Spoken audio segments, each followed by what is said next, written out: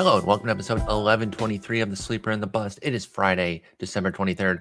I'm your host, Paul Sporer, joined this morning by Justin Mason. Justin, good morning, sir. I mean, if you say so. We're going to get into why it's not a great morning for you. And it was compounded by an ancillary move to the main thing that we're going to talk about. Obviously, everyone knows what we're alluding to here. But how cold is it there in California? You guys part of the crushing wave of cold across the country? We have been, but it's not quite as cold because we're expecting a bunch of rain coming in. Oh, that's almost worse, though. It's currently 45 in my office. Okay, so that's kind of like normal December, especially this early in the morning. It's 6:30 for you. But yeah, we're at 14 here in Austin. And I mean, you know very well, as we've been friends for very long. Most people listening know your boy starts to get in some trouble at 65 degrees. So you know that I'm struggling right now. I gotta bundle up. You know, I look at the kid from A Christmas Story, the little brother, when I take Shar and Henry out. I'm just bundled up, and I'm like, okay, guys, let's go to the bathroom. Hurry up! It is a nightmare, and it's the wind. It's always the wind. I can deal with weather, even as low as 45. As long as I'm appropriately dressed, I don't mind even when it's cold, as long as it's not blistering wind. But people don't want to hear me complain about the weather. They want to hear you complain about Carlos Correa. So let's get into it. We're going to talk about some moves. It's not a whole moves show because there's only been a few. But then we're going to play a little game here called Gift or Coal. Kind of made it up, obviously related to the holiday season. And I want to know how you feel about these 6 youngsters who just did not pan out this year, but obviously they have high acclaim, prospect pedigree, and I wonder if you're still in on them. But let's start with the saga. I could not believe it. The Carlos Correa situation is part of what, the fun of staying up late sometimes is when stuff like that happens. But lately I've been an early bird. I've been going to bed regular adult times, getting up early. I was sound asleep. Jen actually, woke up in the middle of the night. She was restless.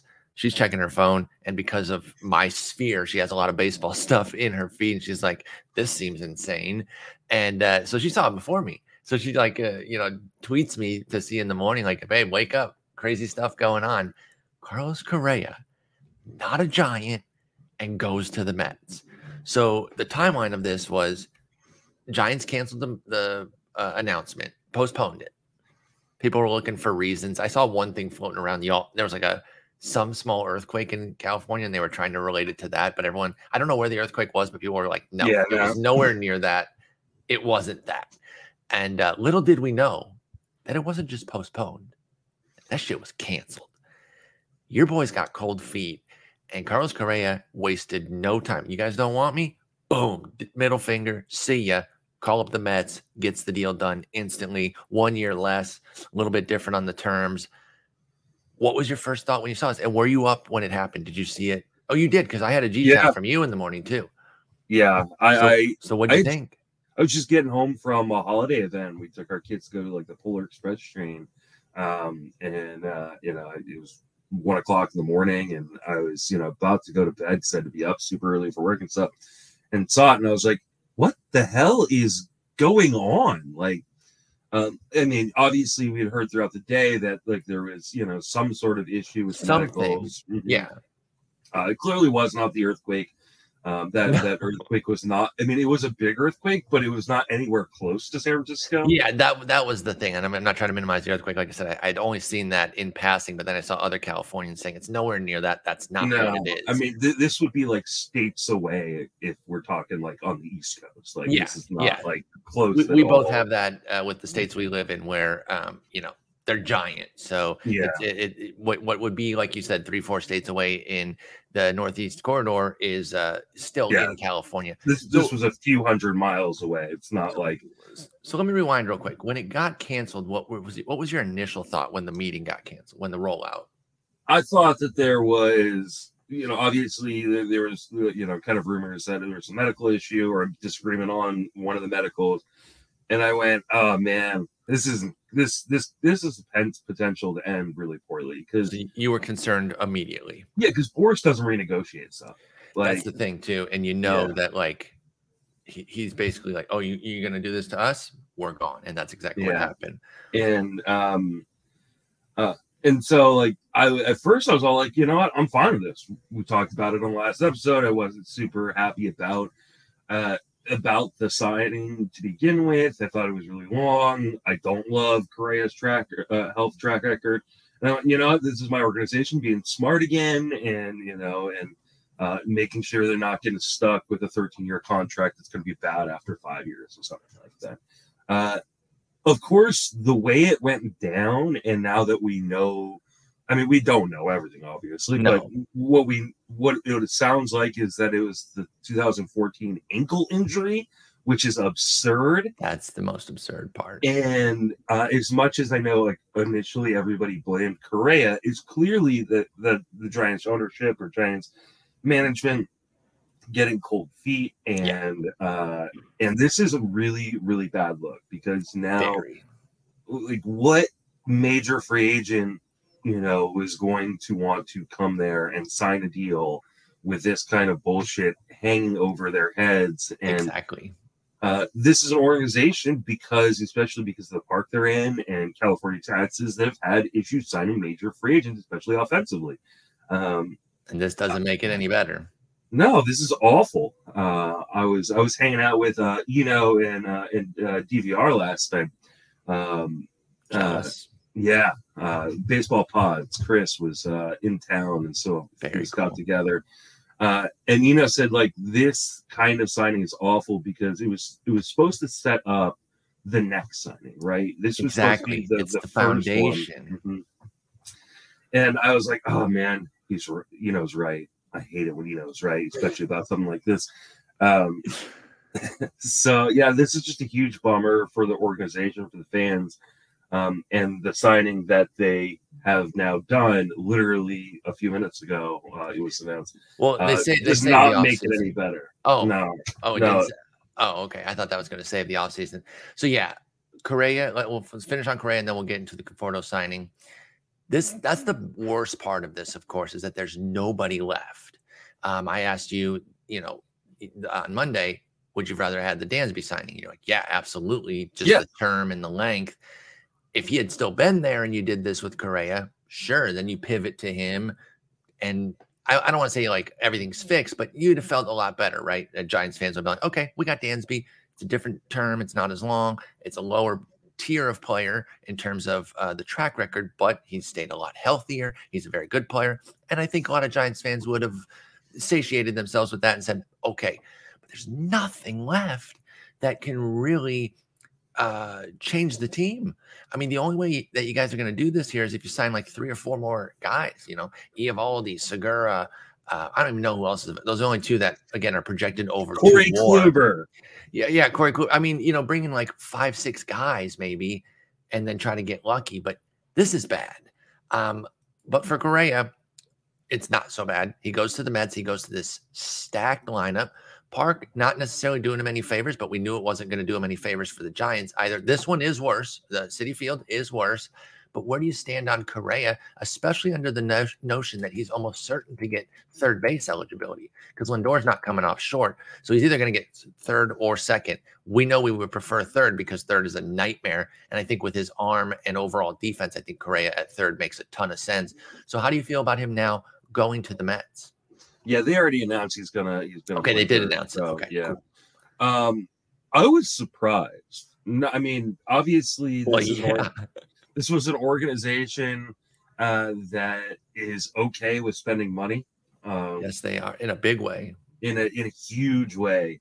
But I was surprised that, one, he wanted to play third base or was willing to play third base. I guess, $315 million will make you do a lot of things.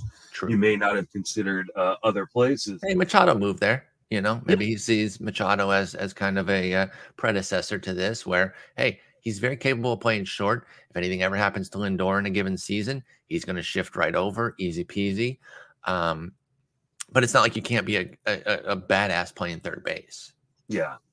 I mean, the Park move, it's definitely it hurts a little bit, but he actually would have had 25 home runs opposed to 22 he had in 2022 in Citi as opposed to somewhere else. So because here's the thing, from going from the Giants to the Mets is a bigger hit than going from the Twins to the Mets. And of course, he never played with the Giants. So going from Target Field to Oracle was actually a little bit of a jump for Correa.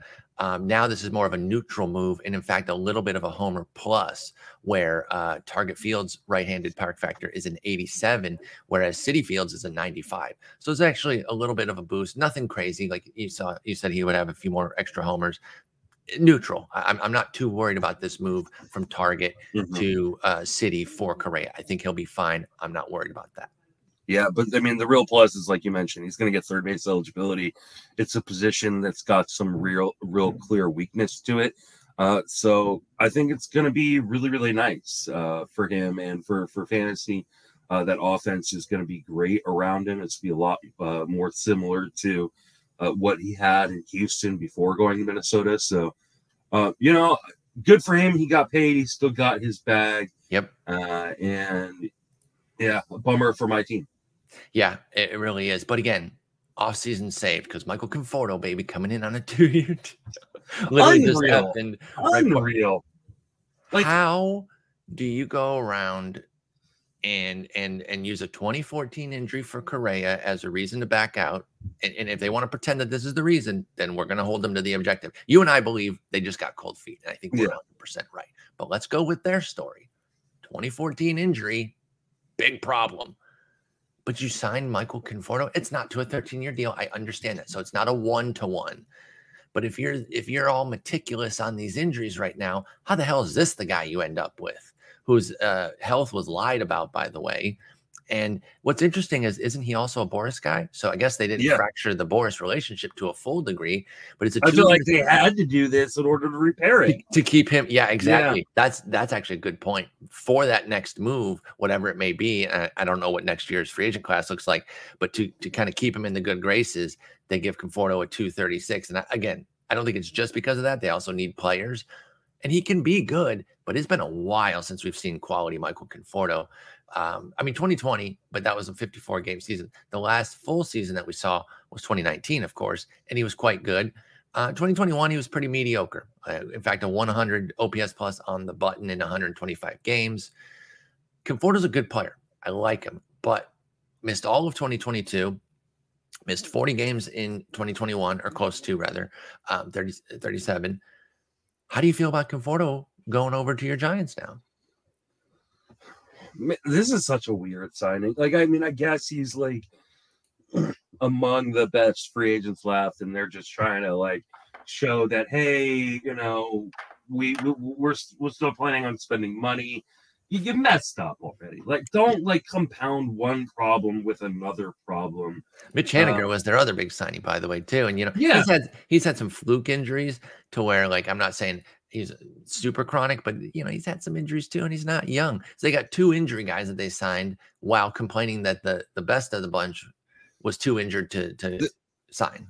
There are 4 outfielders, 4 main outfielders currently are Mitch Haniger, Mike Yastrzemski, Michael Conforto, and Jock Peterson. This is not a good defensive outfield. Yeah, great defense. Yeah. And I mean, thankfully they've got what looks like some depth now because they're going to need it with their injury track records. I don't know. Like, we don't know what Conforto is at this point. That's true. Like, and, he could not have picked a worse park to go to. I'm sure this was just the best dollar amount. Absolutely. And he's hoping to just kind of revive his, I can't believe he got this amount, but good for him on that. What is that? 18 mil per, He can certainly earn it. Michael Conforto is a good hitter. And if he is healthy after missing the entire year, there's something there. Now, in 5 DCs, draft champions are going to start perking back up because the Gladiator first run, and I don't know if there's going to be a second run, but it has a little 1 next to it, which makes me think there might be a second run in a while. But those are all filled up. So maybe we're going to see some DCs get back going and get that ADP more robust. But there's only been 5 DCs in December. Conforto is the 55th outfielder off the board at pick 247. How does that suit you? He's going around guys like Benintendi, Gavin Lux, his new teammate, Jock Peterson, Randall Grichuk. Is that the right range for him? Would you take him in that area? Where are you at in Conforto, given his draft price right now? And considering I think it's probably going to go up after, now that he's signed and stuff. Yeah. Not super thrilled about it. Me neither. Because it could go up. I mean, I could see it with some believers. I could see it going up at least a round, maybe 2. I think there's a 15 to 30 pick jump possibly here. Yeah, I agree. And like I said, I just don't know what he is. I mean, like, is he going to be the same guy we saw, prior to the injury? Is it going to be, a lesser version? Like, he's probably not going to run at all. And so you really need him to power. Now he's in a park that suppresses power. Yeah, he's probably not going to end up on any of my teams. I just don't see it happening. I'd be surprised if I was taking much Conforto myself. He's just such an unknown. And whatever range he's in, whether he stays in this range or moves up, there's just guys I like more than Conforto. I'm going to be surprised if I find myself really wanting to draft him at all. So it'll be a wait and see thing. Yeah, and I'm fine to lose on him if somebody else gets a windfall. If he moves up, let's say 30, 40 spots, right?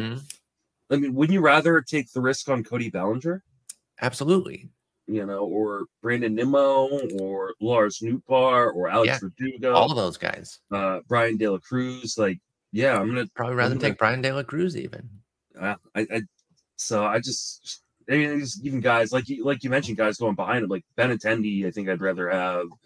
I think Austin Hayes, Randall Grichuk, Brandon Marsh, like Trent Grisham. Like, I think I'm taking all those guys. Yeah. I'm having a hard time quitting Grisham. I'm still taking it, man. I feel like the price is right to take the shot. So, I hope we'll certainly see. So that's the Conforto move. Let's go on to some more positive moves here. Let's start with Brandon Drury to the Angels. I like this. This got lost a bit in the Correa shuffle. This was the morning that everyone was, by the way, it was so fun to see certain people just waking up. It's some, East Coasters maybe wake up late and saw it, but it usually kind of travels across the country. You can see your East Coast friends see it, then your Central, and then your West Coast friends waking up saying, what happened? But lost in that shuffle was Brandon Drury getting a 2-year, $17 million deal. Very friendly deal. I'll take that 10 out of 10 times over the Conforto deal, 2 for 36, to go to the Angels. And this is a solid move.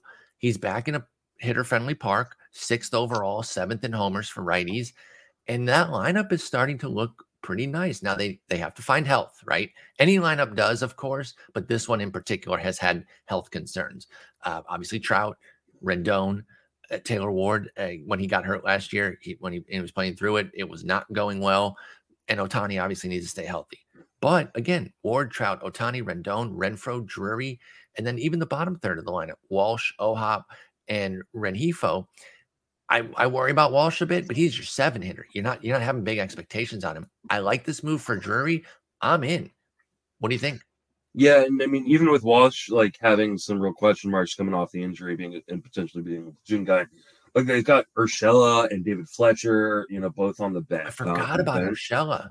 Yeah, and Drury can just go to first if Walsh is a problem and Urshela's on the field. Yeah, so they have depth now too. That's a great call. I totally forgot about Urshela. I'm sorry, Ursh. That's my guy.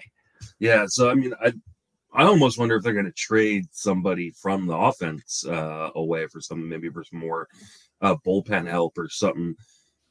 Yeah, I think this is a really, really good move for him. I like that he got what looks like a full-time role. I think that was the big question on Brandon Drury was, is he going to, are people going to buy into the 1-year sample and go, exactly, hey, this guy's a full-time player, or was he going to be a super utility guy, kind of like he started in Cincinnati before he started to break out? So good on him. I think he is a really interesting guy because of the multi-position eligibility. The park isn't necessarily great for righties, but it is. Oh, it is. Okay. Absolutely. Yeah, it's a good park. I mean, it's not Cincy. Cincy's, up there on a par with Colorado, to be honest. It's not that far off Colorado. It's better for home runs, by the way, than Colorado. 145 park factor to 121. But the Angels Stadium is 112. No? Okay. And that is the 7th park factor for righties over the last 3 years for home runs. And the overall park factor is 103, which puts them 5th. So, or sixth rather. I like Angel Stadium for him. We know that it's gotten better for lefties, but it's pretty good for righties too. And we saw, like when he went to San Diego from Cincy, he became more of a league average guy, which that was still fine, especially because Brandon Drury is not an expensive player in the market. But now that he goes back to a hitter-friendly park, first, second, third eligibility, he's a pick 190 in these 5 DCs. I think even with the price raising, even if you put him more, let's say 160, let's go 2 rounds up, he'll be going around the likes of Eugenio Suarez, Anthony Rizzo, Matt Chapman. I think Brandon Drury belongs in that group, and I have no problem with that. Yeah, I do not think he belongs in that group. Why not? With Rizzo and who was the other name that you mentioned? Suarez and Chapman. Yeah, no, I don't think he belongs. I don't. What's so special about that group that Drury can't do? They're established. Like this is what they do is established as bad though, or flawed, I should say, not bad. I mean, they're all flawed at that point in the draft. It's just a matter of picking your flaws that you're willing to deal with and the ones you're not. And I guess Drury's main flaw is like he just hasn't done this before. Like, and that's really it. Yeah, because I mean, Suarez and Chapman are remarkably volatile. Absolutely. And like Rizzo, I can sure you're going to get a fair amount of power. I think you're going to get that from Drury too. Like that's what he does. I think he absolutely fits in that group. So if he's up there, I'll take him, especially with the triple eligibility, kind of offsets some of the lack of track record. He's a much better batting average guy than all 3 of those, at least last year. We'll see what he does, right? It's hard to project him because he did play 92 games in Cincy. That really, really inflated his numbers. And then, like I said, he was pretty pedestrian as far as the triple slash when he went to San Diego, 238, 290, 435 with 8 homers. But again, getting back in a hitter-friendly park, I think he's going to be a plus bat, triple eligible. I think he can hang with this group. And he's not even there yet. That's if he moves up there. Yeah. We don't know the effects of the signing yet. I decided to move him 2 rounds. If he just moves 1 round and it's more like the 175 range, then you're talking Alec Boehm, Ke'Bryan Hayes, Brandon Lau. I think he fits in that group too. I'm fine with Drury. I really like Drury. Yeah, I like him too. I hope he doesn't go up too much. Maybe I think you're right that like this move is really overshadowed. Definitely. Because of the Correa stuff. So maybe he doesn't move up as much as traditional free agent signing would. That'd be great. Now, speaking of Drury, I think this guy has a great shot to go Drury next year. His former teammate is going to go out to Cincinnati, Wil Myers, signing with the Reds. We know the question here. It's health. That's it, right? The talent is not really in question. And again, you take what he's done as a Padre and you put it in that park. And if he finds some health, again, I think he can go Drury on the league and really be awesome. Wil Myers, you want to talk afterthought in the draft world? Nobody out there trying to get Wil Myers. Pick 467 in these 5 drafts. Obviously, that's going to go way up. I think that can go up 100 picks, to be honest. He has first and outfield eligibility. Let's put him at the 350 range and see who's in that area there. 350 is, you're talking about like Avisail Garcia, Leody Taveras, Jurickson Profar. Not a lot of power. Oh, Mark Canha. So you got Avi, Votto, Mark Canha, Wil Myers. That's at 350. That'd be a 100-pick jump for Wil Myers. I certainly would have no problem with him being in that area. If he jumps up that high, that's an aggressive push. But I do think that there's going to be some love for this move in Cincy. And Wil Myers will jump, and I'll pay it. I'm excited. Yeah, I absolutely will pay it. This is like the perfect fit for him. Like this is one of your guys too. I know you've drafted him a lot in the past. Mm-hmm. Yeah, because he's one of those guys that his batting average really fluctuates kind of year to year, and whatever his BABIP's doing. Cincinnati's gonna be good for that. So I like that. I actually kind of like that top half of the Cincinnati lineup. Me too, man. They got some of my faves there. They got Stevenson, Fraley. I'm in on Myers. I think India can bounce back, and he's at a fair price. Haven't you been talking up some TJ Friedl? Yeah, that's my boy. So Friedl and Fraley, we like the 2 FR outfielders out there. I like some of the things they're doing with this lineup. I even think Spencer Steer's kind of an interesting deep leaguer as well. So I'm with you on the Reds, and that park is amazing. Again, I was just telling you, it's basically like Coors Jr. for righties. Yeah, it is. It's when we were at the at First Pitch Arizona, Rob Silver was talking about like why, since the DH has been added to the National League, why the National League's actually become the hitters league as opposed to the American League. Yep. And it's largely because of Coors in Cincinnati. Like everything's pretty much equal, and then you add those two in, and that gives American League hitters a pretty big boost. National League hitters. National League hitters a pretty big boost, and that means National League pitchers are taking a hit. And we used to favor them with no DH, right? Like your tiebreaker between an AL and NL guy was always the NL guy, no DH, and now that's flipped a bit. That's a great call out by Rob. So yeah, I like this Will Myers move. It did have to facilitate a DFA, and this was a surprising one, at least in terms of name. When you kind of look at the track record and everything, I don't think people are that surprised. But I think you even had missed this one coming across the wire yesterday. Mike Moustakas DFA'd. Just a brutal last couple seasons, 62 and 78 games respectively, 69 and 76 WRC plus.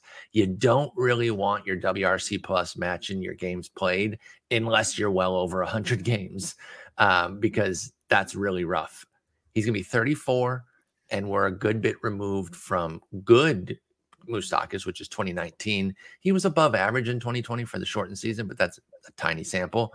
What's up with Moose, and are you interested if he lands somewhere neutral or better as far as the park? Because he's obviously leaving a great park.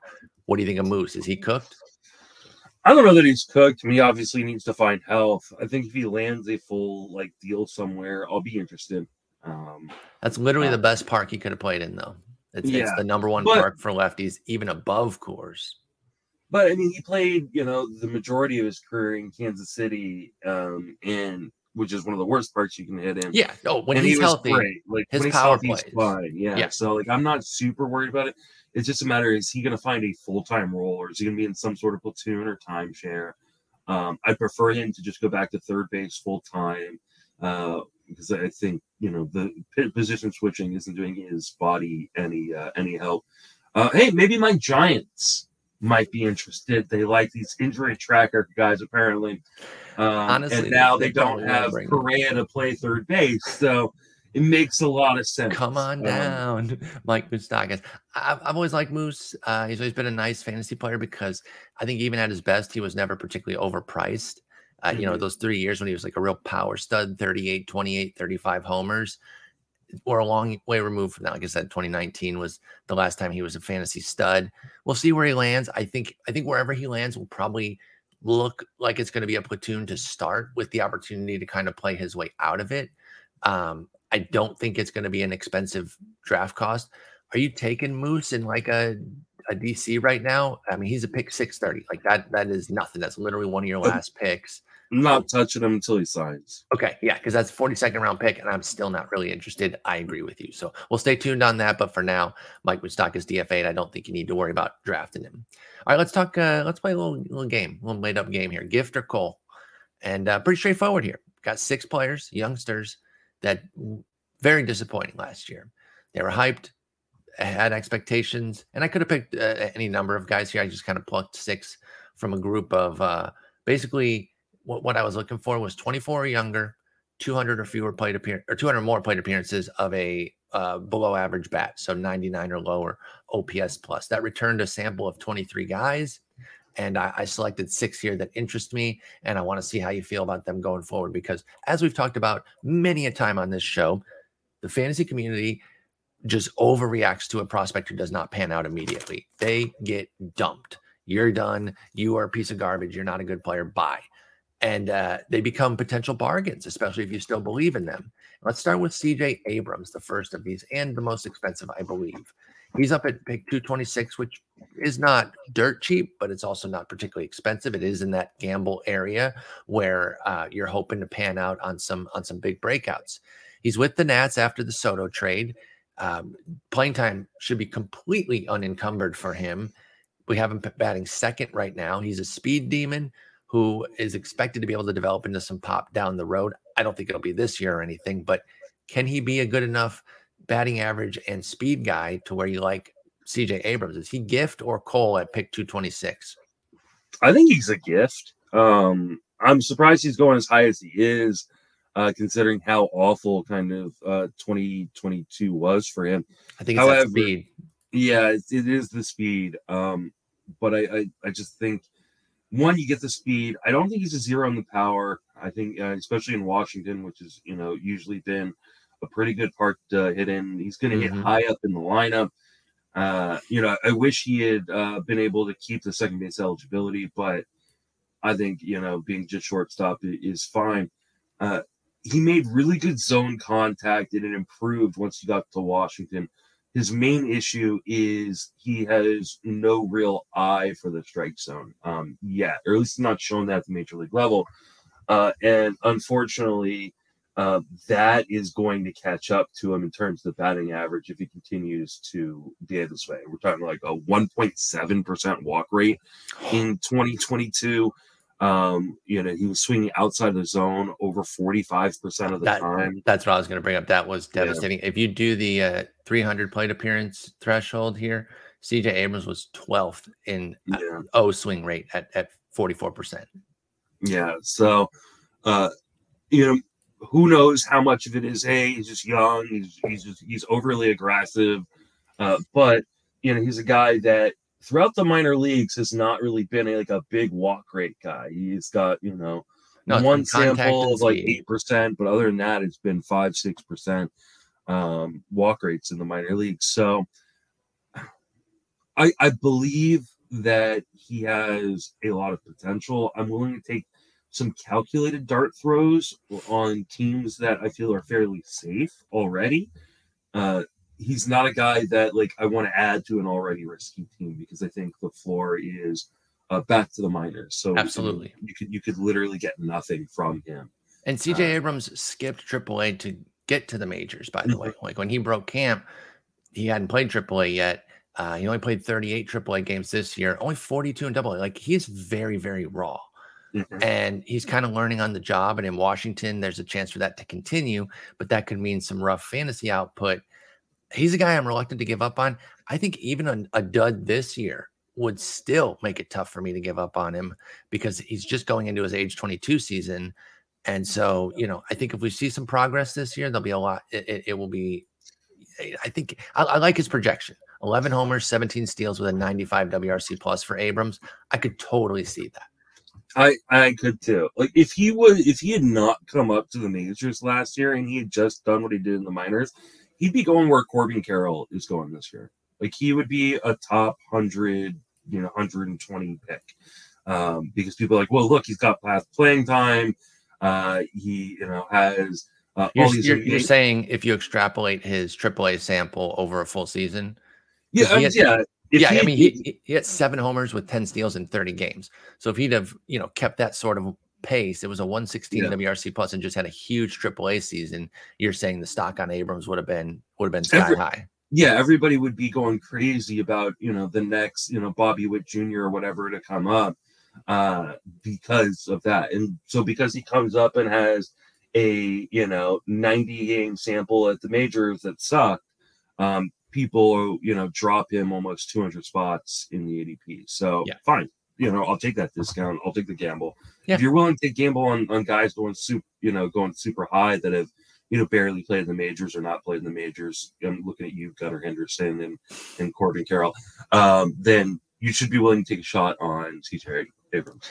Yeah, I don't think because Abrams struggled this year that the book is any more written on him than it is Gunnar or Corbin Carroll. I think that's a fair point. Spencer Torkelson, gift or coal? Rough debut season. 404 plate appearances of a 76 WRC plus, just 8 homers. It included a demotion, one of those get your head right type of demotions. He came back. I don't think he was all that much better after the return. He's around pick 296 in these last 5 draft champions drafts. Is that gift or coal at 296 for Spencer Torkelson? I think it's a gift. Because of where he's going. Yes.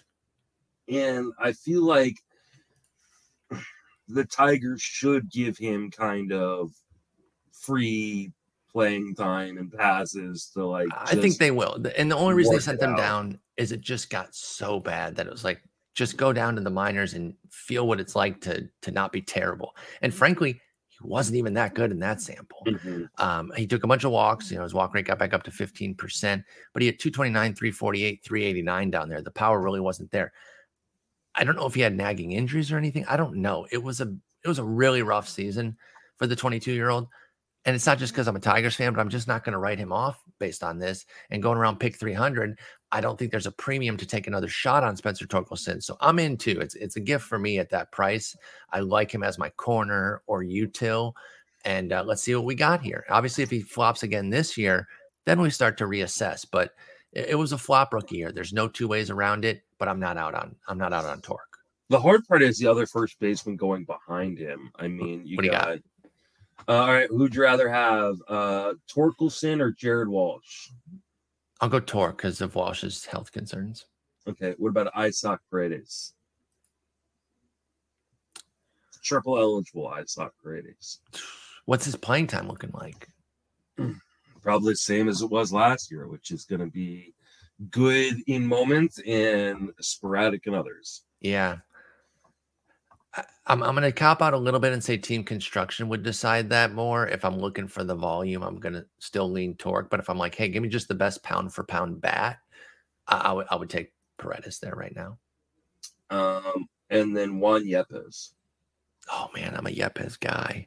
Going pretty much the same spot as Torkelson. But also not guaranteed for playing time, right? Yeah, exactly. He's not penciled in.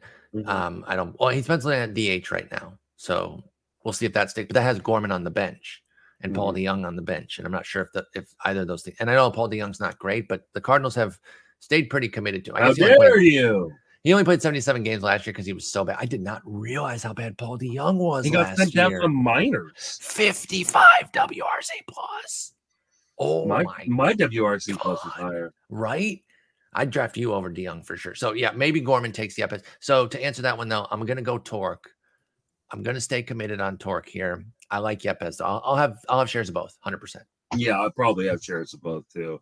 I think he kind of that tier offers like the last really good good enough first baseman to be drafted. So and then you start getting to the Will Myers, the world, and I think he belongs in that group too right now. Yeah, because of where he landed.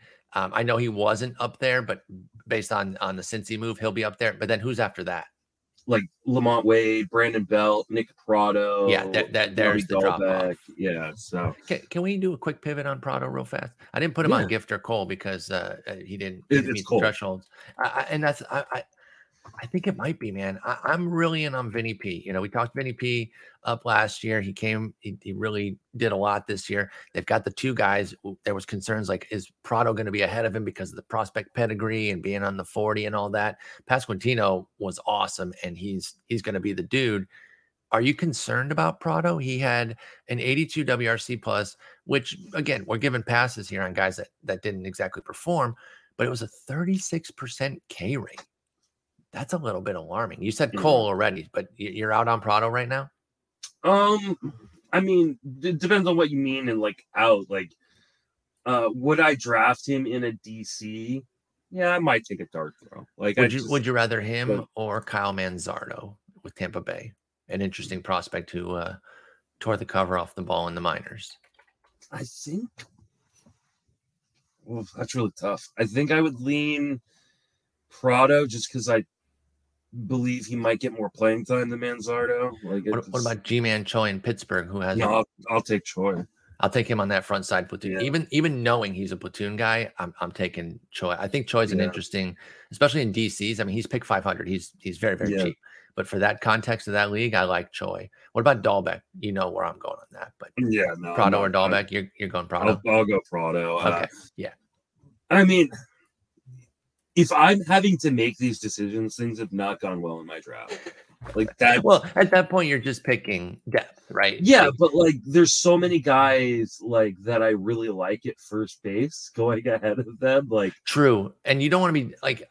I'm with you. I don't really want to be taking like crusty first baseman down there. I want to be taking like middle infielders or like more high upside dart throws. And I think Prado is the best of that bunch, unless we get indication that Manzardo has like a path to playing time, which right now I'm not sure he does. Although we have Jonathan Aranda penciled in at first, who I'm actually intrigued by as well. I like him too. Dude can hit. But Manzardo, if folks aren't familiar with him, had a killer 2022 at high A and double A, just absolutely tore the cover off the ball. But it was high A and double A, so he hasn't even hit triple A yet. That's why it's tough to know. It's the Rays. It's just so hard to believe that he's going to be up that quick. So I feel you on that. But anyway, Nick Pratto, we're not as keen on. Let's continue on our Gifter Cole here and talk about Jesus Sanchez. Now, he was somebody I really liked coming into the season last year. And if I recall correctly, let me look at his numbers. I want to say he started off pretty solid. He was like, oh, hey, things are going all right here. This is why I drafted him. I like this guy. Big April, 839 OPS with 3 homers. And he never reached those heights again. I mean, he had a better September from a OPS standpoint, but it was 18 plate appearances. So he peaked in April and went steadily downhill from there. His next 4 months, he eclipsed 650 OPS just once, and it was a 704. Bottom line, it was a tough season for Jesus Sanchez with the Marlins. I believe that it also ended up in a demotion at one point. Mm-hmm. 93 WRC plus, 13 homers in 343 plate appearances, 27% strikeout rate, 8% walk, 214 average, 280 OBP, 403 slug. Bottom line, it wasn't great, but it also wasn't a nightmare. 93 WRC plus is not the end of the world. Gifter Cole for Jesus Sanchez, who is going 417. I am trying to look up and give the proper credit, but apparently Jesus Sanchez retooled. I want to say retooled the swing. And kind of changed his batting stance in the minor leagues. If you look at what he did in the minor leagues, so for about a 2-month sample, he had 308, 6 home runs, 4 stolen bases, was making more contact, only struck out 21% of the time. I'm kind of excited about Jesus Sanchez. The problem becomes, where does he play in Miami? The outfield? Well, they got Avi. That's a pretty crowded outfield. Their new manager just said that he expects Brian De La Cruz to get 500 plate appearances in center. I'm chill with that. So Avi, De La Cruz, and Sanchez. What about Soler? What about him? DH. What about JJ Bleday? What about John Birdie? Okay, wait. First off, John Birdie, get real. He's a utility guy. I'm serious. Like, let's be honest about John Birdie. He's not a good player. Like, there are a lot of guys. There are a lot of mouths that need to be fed. But John Birdie is not one of them. Like, over Jesus Sanchez, not in the slightest. Like, and he'll play second as soon as Jazz Chisholm gets hurt. So like, he'll bounce around the infield. But my concern for John Birdie is literally non-existent when it comes to somebody like Jesus Sanchez. And in fact, I would go so far as to say winner, John Birdie. He was, and that's awesome. And if you're drafting him at pick 237 this year, good luck with that. I think that's a wild overdraft. You could not pay me to draft him there. Like I don't see it. He has to find that lucky playing time again. You could pay me to draft him there, as long as it's like the amount of the buy-in. Just give me a free league to do it. Yeah. And like I'm hating on Birdie kind of hard here. It's not so much Birdie. It's just like the 41 steals are so alluring. They're not happening again. There's no shot. I shouldn't say no shot. It's not zero. It's not zero. It's not zero. I know. But like, no, I'm not paying full freight for that guy. And I'm not worried that he blocks off Sanchez in the slightest. Now, Bleday, look, I almost put Bleday on this list because he's also a Gifter Cole question mark that I think a lot of people are going to end up saying Cole. I'm a Bleday guy. You know, I am too. We've been pumping him up, but we are in the minority. Not a lot of folks are interested in JJ Bleday. He put up a 72 WRC plus in his 238 plate appearances, 167, 277, 309. The only good factor there is that he had a 110-point average OBP split because he did walk 13% of the time. 5 homers, 4 steals. I'm not fully out on him, but again, I don't think Bleday blocks off Sanchez. You mentioned Sanchez getting better in the minors and changing some things. To me, there's no way they're not going to be committed to him with Avi, who they paid money for. So that money is going to help him. And he's slimmed down. They're saying all the right things about him in the offseason. He's going to get his chance. De La Cruz, I agree with giving him a chance too. But I think Sanchez is that other guy. I think Boudet is the one that's on the outside looking in. And Birdie's a super util. For sure, because Sanchez doesn't have any options. So Sanchez has to be on the 26-man roster. So he's going to get that chance. Yeah, I think Boudet starts the year in the minors. I think Sanchez is in the majors. I think he's given an opportunity, and I really do like him. Especially he's a guy I'm going to watch really closely in spring trainings and kind of watch the strikeouts, to walk ratios. But if those are on point, like I don't even care if he doesn't hit for power or anything like that. Yeah. There's plenty of power in that bat. He's going to be a huge target for me. Yeah, I'm with you, man. I was in on Sanchez last year. It flopped, but I'm not out here. No, yeah. I think he's a gift at that ADP, and I'm certainly comfortable taking him. Let me give you some context of guys around him, just so we know what's there. It seems like we're taking Sanchez, but he is going around the likes of your boy TJ Friedl. Right there, pick 415. Aledmus Diaz, Will Brennan, whose playing time is not looking very good. Okay, here's one in a very similar vein in the same state. Josh Lowe at pick 408 or Jesus Sanchez at 417. Jesus Sanchez is not good. Josh Lowe. You're out on Lowe? Oh, absolutely. Okay. I'm not even saying it like I'm so in. I'm just surprised. I didn't know you were so definitively out. I'm sorry. Like do tell. He just strikes out too much. He swings at everything. You go and look at what his strikeout rate was in the minor leagues when he was hitting 300 after being demoted. Like he still got like a 38% strikeout rate. Like he just swings at everything. And when he makes contact, it's going to go far. But when you're going up against major league pitching, you can't do that. Like he just doesn't have the contact skills to make it at the major league level. I'm concerned about that too. Now do Jared Kelenic, excuse me. But Kelenic has shown the ability to make contact at a pretty elite level in the minor leagues. Once. How dare you? Once. Yeah, he's done it though. Like Justin, there's a huge Joshua's never done it. Justin, it was 143 plate appearances, my guy. You're 143. And listen, I'm not saying they're a 1-to-1 in the minor league strikeout rates because they're not. He didn't have as many issues coming up. Kelenic didn't as Lowe did. I'm not saying they're 1-to-1 here, but you look at what he's done at the majors. It's dicey.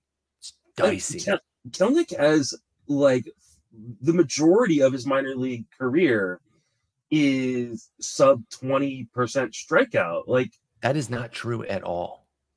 2019 sub 20, 92 plate appearances. Or sorry, 2018 sub 20. Whoa. No. Yeah. First off, 19 and a half. Get real. I'm rounding that up. Plus, you have to include the 51 plate appearances from the other. Like, there's two rookie. Add them together. It's not getting over 20%. It absolutely is. It 1000% is. All right. Do the math right this second. I don't want to do the math. Well, because you would be wrong. No, I'm serious. Like if it's 19 and a half for 200 plate appearances and you add 51 more plate appearances of 21.6, I guarantee that's pushing you to 20, especially because I'm not giving it to you if it's 19.9. You're like, that's under 20. Give me a break.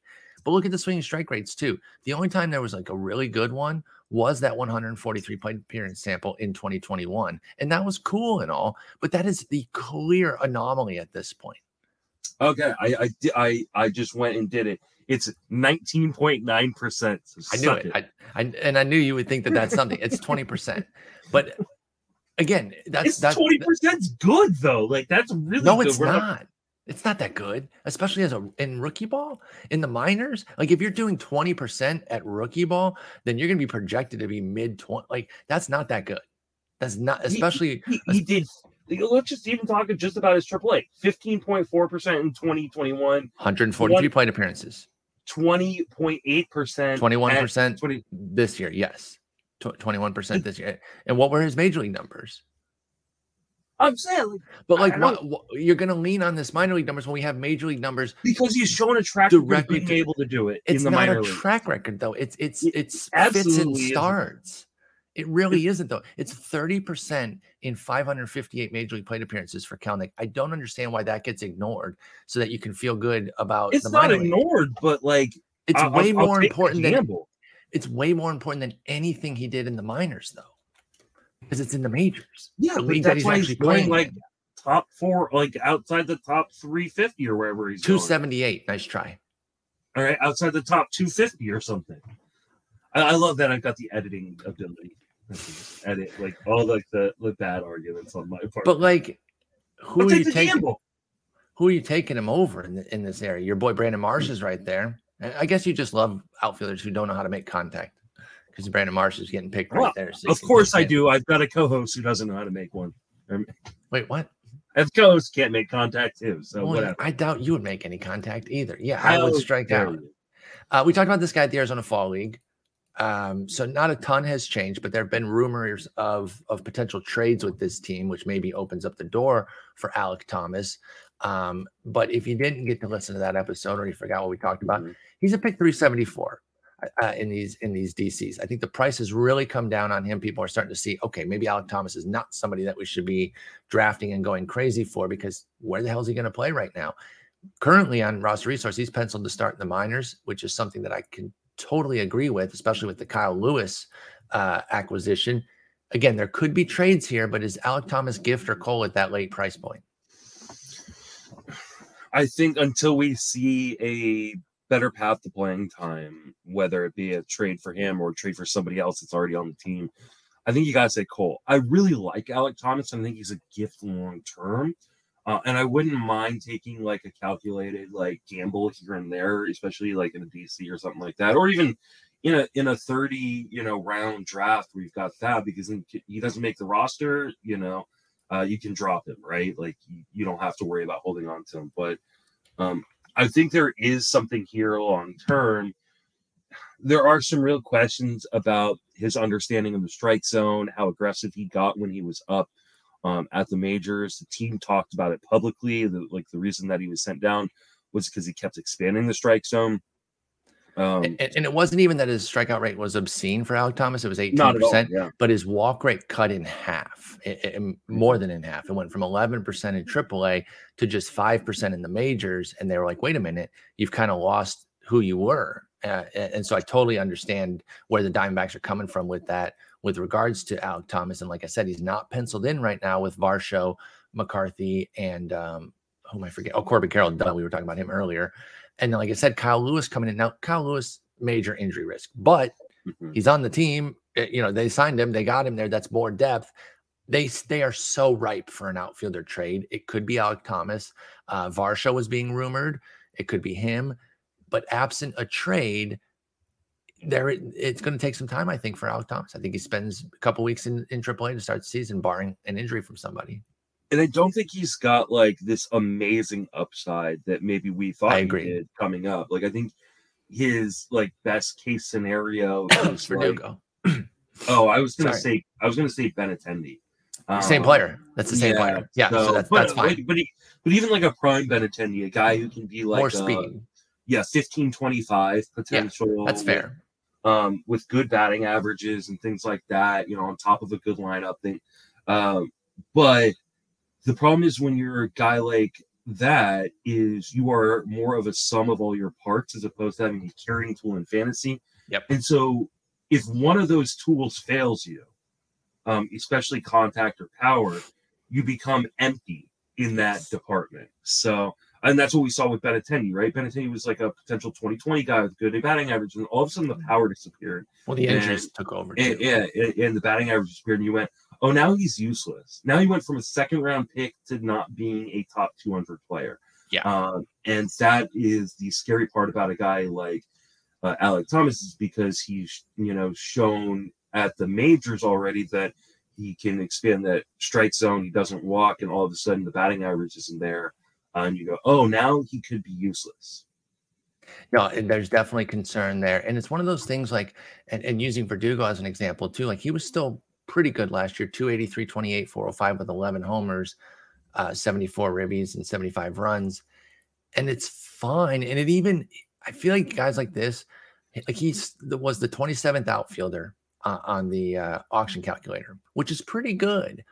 But when you look at team construction with guys like this, you have to be careful because you need to make sure that your power is really situated, especially if you have more than one of these guys. And we talked about that with your main event with Verdugo and Benintendi specifically. But if you get these Alec Thomas types and these Verdugo types, you get too many of them, your power really takes a hit. So your dollar values returned might look good, but your performance as a fantasy team might not because of the categories that they deliver, or in this case, don't deliver. So be careful with this player type. It can be a trap because quality plate skills and good batting average, you're like, hey, there's something here.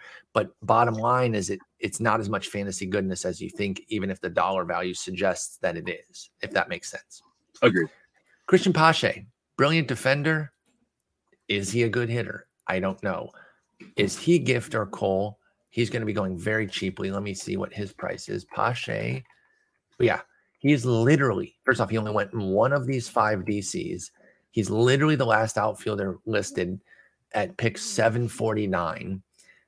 This is a real player, Ceddanne Rafaela. Oh, how dare you talk poorly about Ceddanne Rafaela? Put me on. I do not know who this guy is. I don't know who it is either. Oh, okay. I thought it was some prospect that you liked. Yeah, this guy, he went ahead of Pache in a draft. They both have only gone in one of these DCs. A Boston prospect of some sort. I'm sorry, Mr. Rafael. I do not know who you are, but somebody thought it was worth taking him instead of Christian Pache. The prospect pedigree is there, but it is related to that defense, right? It was always like, this is a 100% quality, major league quality center fielder who could be one of the very best defenders in the game, but we do not know what the bat is. And this year it was dreadful. 260 plate appearances of a 35 WRC plus, 24 years old. Is there a path to anything here? I'll tell you also, the minor league track record is not that encouraging either. Can Pache ever become fantasy relevant? It depends on what you mean by in mixers, where you're starting them in your 5 outfielders, 15 teams. I'll even go deeply, 15 team.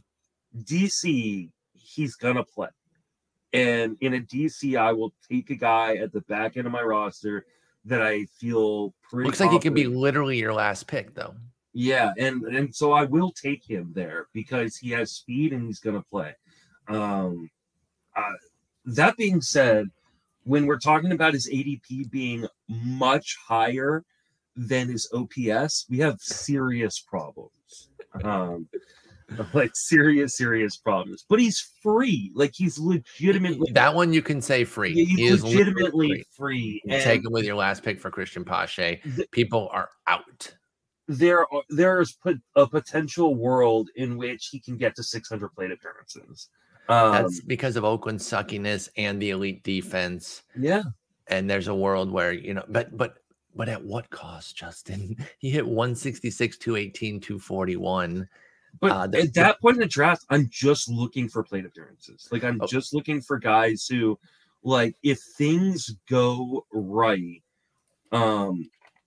there's some upside, and the plate appearances, like there's a clear path to playing time. Like you're picking guys like who I don't even remember the dude's name you just said, like Ceddanne Rafaela. Yeah, like Ceddanne, I don't know. You're picking random people like that have been like name auto generated in MLB The Show. So like like give me a guy that has a legit shot to have 600 plate appearances.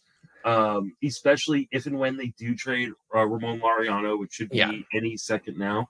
I think he's going to play. Maybe you guys can get him. Maybe that could be another injury guy for you. They'd make a lot of sense though, because we need a center fielder, because Conforto and Haniger either can play center field. So that would actually make a lot of sense and really go well with the track record of injury prone guys. So God. What a just absolute nightmare my team is right now. But as far as Pache goes, I do not think he can hit his body weight, much less mine. But I will say he's a gift because of the price right now. He's free. He's legit free. I still say he's cold because he didn't. I don't even think he runs. Like his projection is for 4 steals in 300 plate appearances. Well, that's because you can't steal if you don't get on first base. Like that's part of the problem. However, like could he not be like a Rajay Davis type? Like, I don't think he's as good of a base runner, so I don't know. I think Rajay Davis is a way better player than Christian Pache from fantasy. I agree. I agree with that as well. But like, I hear you as your last pick because he is literally free. I think we throw the free thing around too much in the fantasy community, but for Pache, literally free. I don't think you throw it around enough. You're wrong. You're one of the key offenders, by the way. You're like, he's going to pick 132. That's free. That's free. Yeah. All right. So let's second round pick. That's free. That's free. Let's end on somebody who is not as depressing. Bryson Stott. Now he wasn't quite as bad as the rest of these dudes. 10 homers, 12 steals, and 466 plate appearances, but it was only an 84 WRC plus, 234, 295, 358. Not a whole lot to go off of there, but learning on the job kind of thing. And I got to be honest, I'm still pretty keen on this guy. I still think there's plenty of upside here for the 24-year-old or 25 going into this year. I don't think this is full on Scott Kingery situation. He was Christian Pache levels of bad to start the season. Literally had a 330 OPS through May. Now it wasn't 2 full months of playing time. It was sporadic playing time, but it was very, very bad. From that point forward, from June 1st forward, 719 OPS with all 10 homers and all 12 steals. He hadn't done anything to that point. That's not too bad. Second and short eligibility. I think there might be something here with Bryson Stott with where he's going, which I will get you that pick here in just 1 second. Pick 227. Is that gift or Cole for Bryson Stott? It's absolutely a gift. I think Stott is dual eligible at second and short. With Segura gone now, he's got a full path to playing time, which was something that could have been an issue. With Trey Turner coming to town, he makes really, really good zone contact.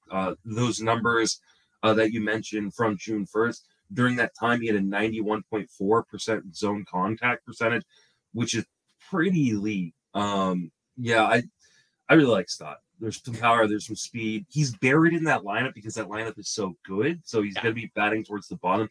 So you have to account for that. Yeah, I think that's helped in the price, right? Yeah, I think that helps in the price.